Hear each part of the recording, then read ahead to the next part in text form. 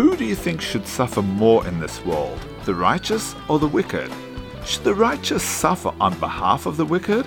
Welcome to the Transformative Daf. My name is Rabbi Daniel Friedman. Today we are on page 49 of Tractate Gittin, and we learned that the righteous view challenges and pain in this world as a privilege. Welcome to the Transformative Daf, and thank you for being my chavrissa today. I like to begin with a story. One time after another, God tested Avraham. First, he was thrown into the fiery furnace by King Nimrod, after he destroyed his father's idols. Second, he was instructed to leave his land for an unknown destination. Third, upon his arrival in Canaan, the famine forced him to leave immediately. Fourth, he finds himself in Egypt, and Sarah is taken from him. Fifth, he is forced out to battle against powerful kings to rescue his nephew Lot. Sixth, he is presented with a vision of the subjugation of his descendants. Seventh, he is commanded to circumcise himself in his old age. Eighth, Sarah is taken once again, this time by Avimelech. Ninth, he is instructed to evict Hagar and Ishmael. And 10th, God tells him to sacrifice his son Yitzchak. Avram was a righteous servant of God who dedicated his life to preaching monotheism. Why was he given so many trials and tribulations throughout his life?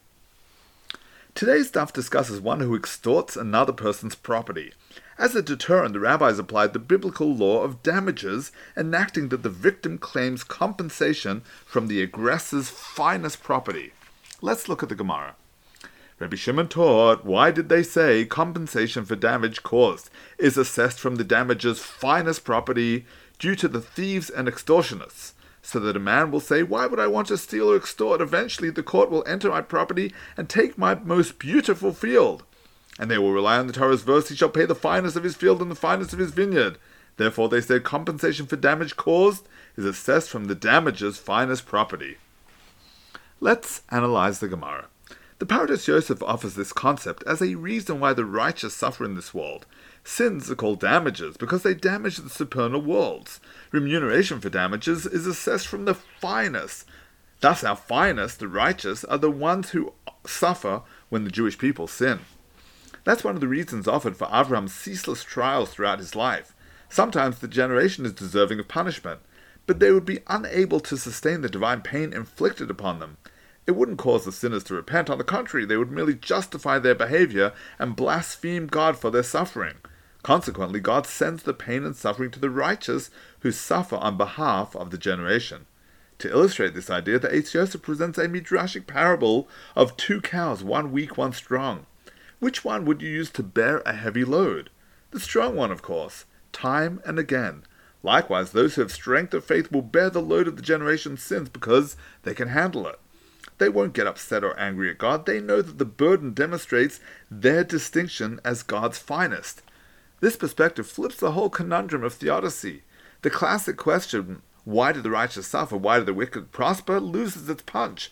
The righteous view suffering as a privilege. Every time they're faced with a challenge in their lives, they reframe it as a mark of God's finest. They know they've been presented with a test of faith, which they pass admirably. They're not fazed by the hurdles God sends their way. They jump with alacrity to forge ahead, just as Abraham rose early in the morning to fulfill the divine commandment to sacrifice his son. The more painful and challenging the situation appears to be, the more they appreciate the opportunity heaven has afforded them. Most of us aren't on the level of Abraham.